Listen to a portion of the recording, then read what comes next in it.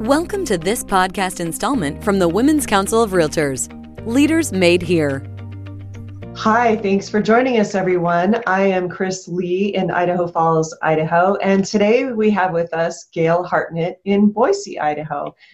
Gail, say hello. Hi, all. Hi, Chris. Hi, thank you. Yes, so Gail is our past president for Women's Council of Realtors. She was the 2006 national president, and she also served at very high levels within NAR as the 2012 NAR Region 12 vice president and the 2016 NAR president's liaison to Tom Salamone. Her resume is much, much longer, more in-depth, and we're very happy to have her with us here today. So I made the introduction very brief. But thank you, Gail, for taking time out of your busy schedule to join us today. Let's start. We're talking today as we get a little intro about Women's Council here. So tell us all how you initially got involved with Women's Council of Realtors. That's a great story. Many of you have heard it, but if you haven't, I got involved with Women's Council by accident. And that's a true story because I literally, in 1995, I broke my leg on Realtor Tour, slipped on the only ice in Boise at that time, and was stuck at home, kind of like we are now, stuck at home, and I couldn't get out. And the local chapter at the time was having a membership drive. And what they did was a telephone drive. And they didn't even call me, but because they knew I was home, so somebody stopped over with a latte. And as I was stuck in my house, I figured, oh, what the heck. I had really not signed up for 4 years, actually. I had been a realtor. But the chapter here was just ladies who lunch, which of course we're not anymore. But I didn't have a desire to be a part of it because I really wanted to be the best realtor that there was.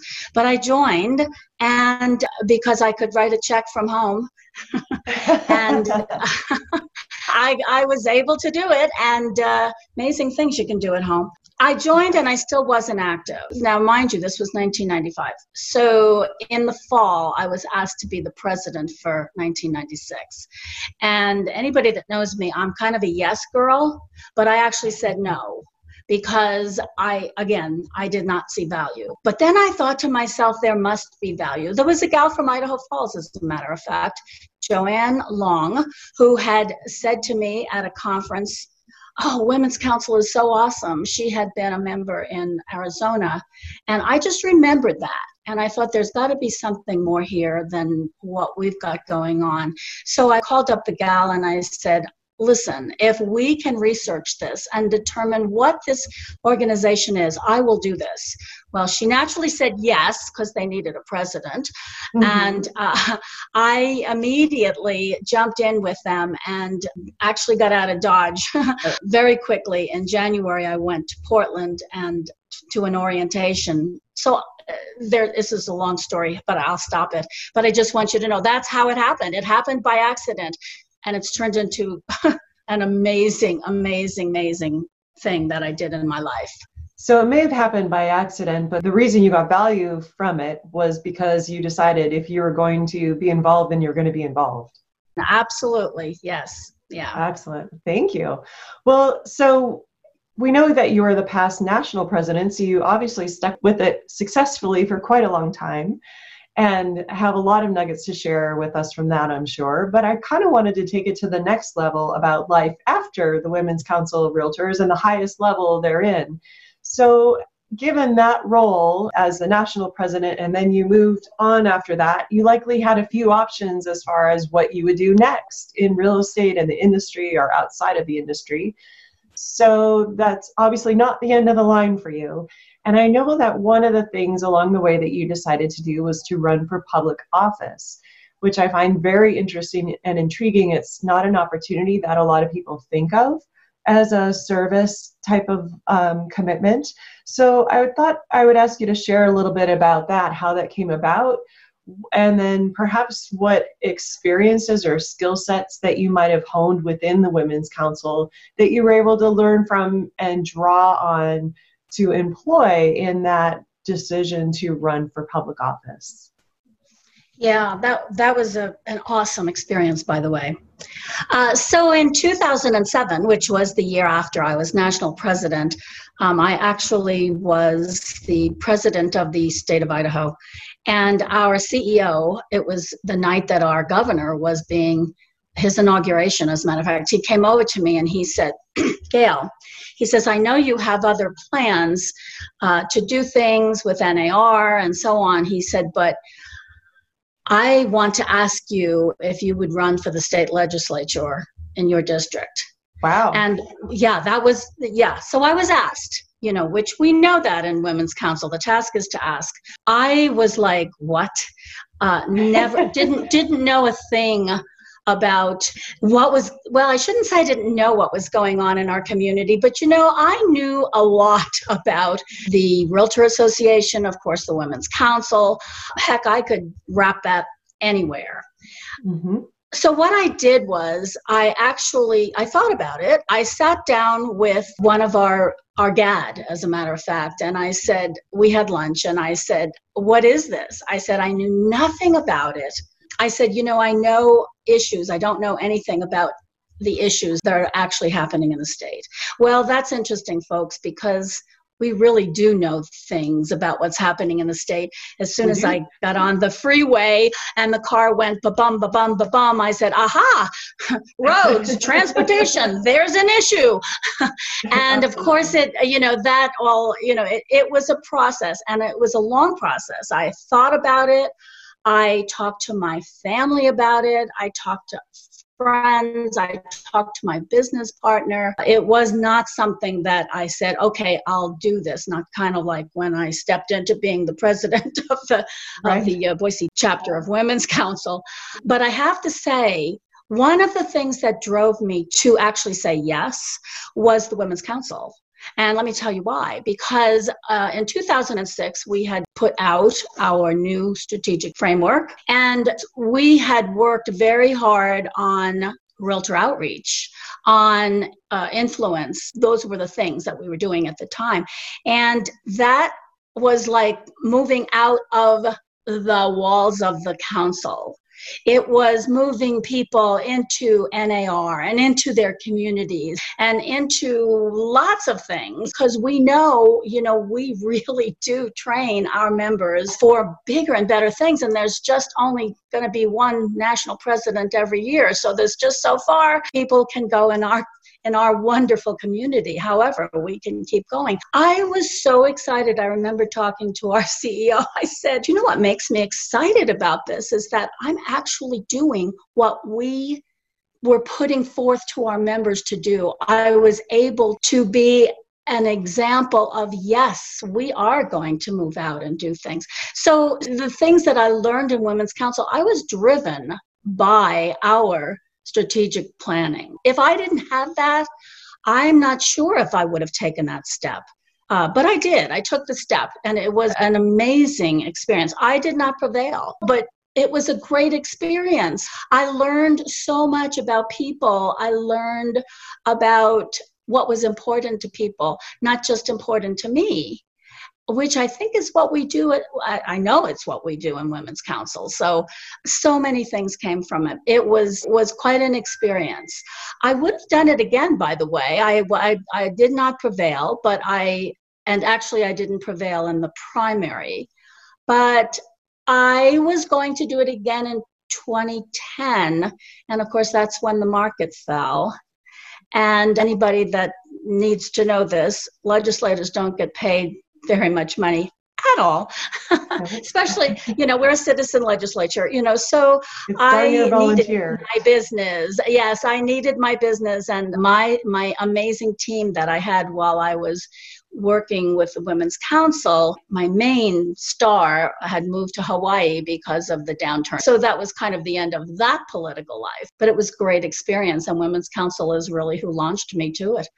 That's just such a wonderful story, and you really took that strategic framework to heart, and you lived it, and you said, yes, this is what we're talking about. This is what we can do, and I can do this. And I imagine that it was actually a little bit of a surprise, perhaps, once you got into the public realm, that in the Women's Council were so supportive of one another, on our journeys, and it's a safe place to learn and grow. And that necessarily isn't the case when you're in the public eye, if you will. So that I hope that wasn't a rude awakening. I wasn't in Boise, so I don't know how all that went down, but that has to be kind of difficult, because I know even in just some of the little community activities that I've done, it's not that it's adversarial at all, because they are also volunteer positions, but it's certainly a different venue than the Women's Council, where it really is a safe place to grow and learn those skills. That's right. So I'll share something with you, because of course I was going to take the advice of those around me, and that was really intriguing, because I had my instincts as far as running a campaign, and some of the things that I suggested to somebody that's what he did for a living, was helping people with campaigns. He didn't think they were important. And at the end of the day, I think they were. So I was like, that was why I was ready to do it again, because I learned that my instincts, my training, my background, I could do this. I could still do this. So yeah, we learn. It's a different world out there. And yes, I was also firmly going to have a positive campaign, and I was being told, no, you can't do that. Or maybe not so much that I can't do that. But unfortunately, there were some things saying. I had an interview with my opponent for our newspaper. That was really intriguing. And, at the end of the day, I actually was endorsed by the newspaper. I really did learn a lot. So, and I would encourage anyone, if it's your desire, hey, go for it. Do it. And trust in yourself, and trust in what you've learned, and authenticity rules the day. Yep, that's right. That's excellent. So that was your first big public, probably, foray into that realm. But I know you stayed involved in the community there in Boise through other things. You were instrumental in the Idaho Meth Project, and that was, I believe, a governor-appointed committee as well. And that went for several years. What other ways have you stayed engaged in the community there in the Boise area? So, well, there's a lot of things. Currently, I'm on the advisory board for the Idaho Women in Leadership, which is an awesome program. This wasn't the governor's appointment, but it was the First Lady's. So, and of course, this all comes from being involved. I'm involved with so many things. The Women and Children Alliance. One of the things that we do in the realtor world, of course, building forums going on, growth forums going on. I just, I stay involved. That's my networking. And networking, by the way, do we not do that like over the moon? Now the whole world has classes on networking, but it used to be the Women's Council. Yeah. So, and it still is, because I found that in my small community, everybody knows a realtor, of course, no matter where you live. And I found it kind of hard to break into other circles outside of the real estate world. And what I found is that once people realized that I had these skill sets, that I did know how to run and chair a committee, and I do understand working with volunteers and can show up to meetings on time and do the work in between, that once I kind of had that reputation, now others in the community are asking me to do other things. But it's kind of initially hard to break outside of our real estate communities and those small things that we always do into new areas and pockets of the community, I have found anyway. And actually the Women's Council Realtors experience has helped me to do that. So it kind of sounds like that's been the same with you.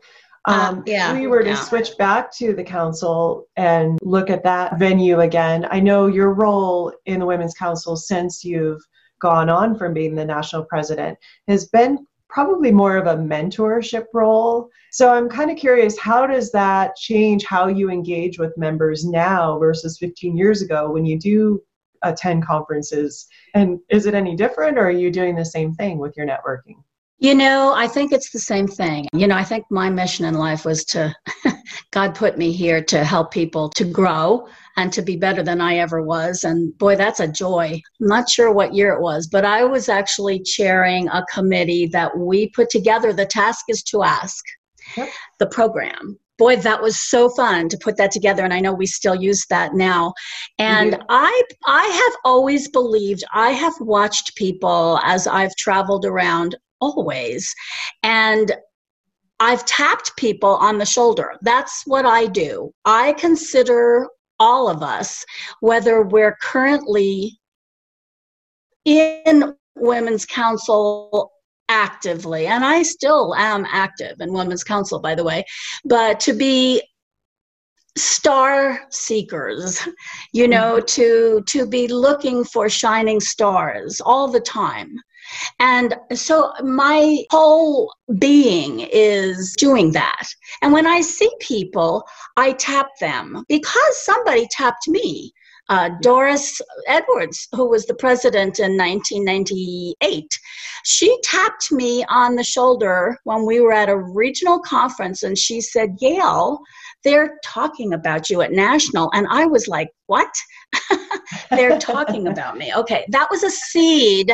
That was a seed that was planted, and I'll never forget that seed. And when I see talent, which there's so much talent in our association, in our organization, I tap people on the shoulder and I say, "You need to do this. You need to be the president," or "You need to." And people will call me, and my phone is just available all the time, because I used to say, I don't think there's a day goes by, or definitely a week goes by, that somebody wouldn't sit down and, I just love doing that. I like making things better for other people if I possibly can. That's pretty much what it's all about.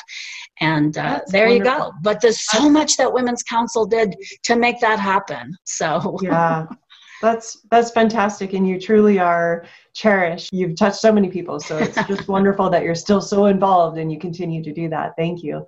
And then I think we'll just wrap up. I've got one last question to ask, which is, what is something you would want new realtors to know about the Women's Council of Realtors?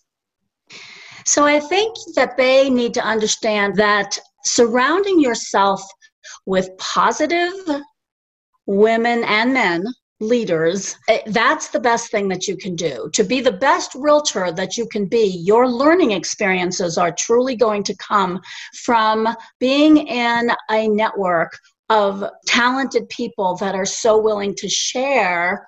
And that's a biggie right there, is to share everything that they know. Nobody holds back.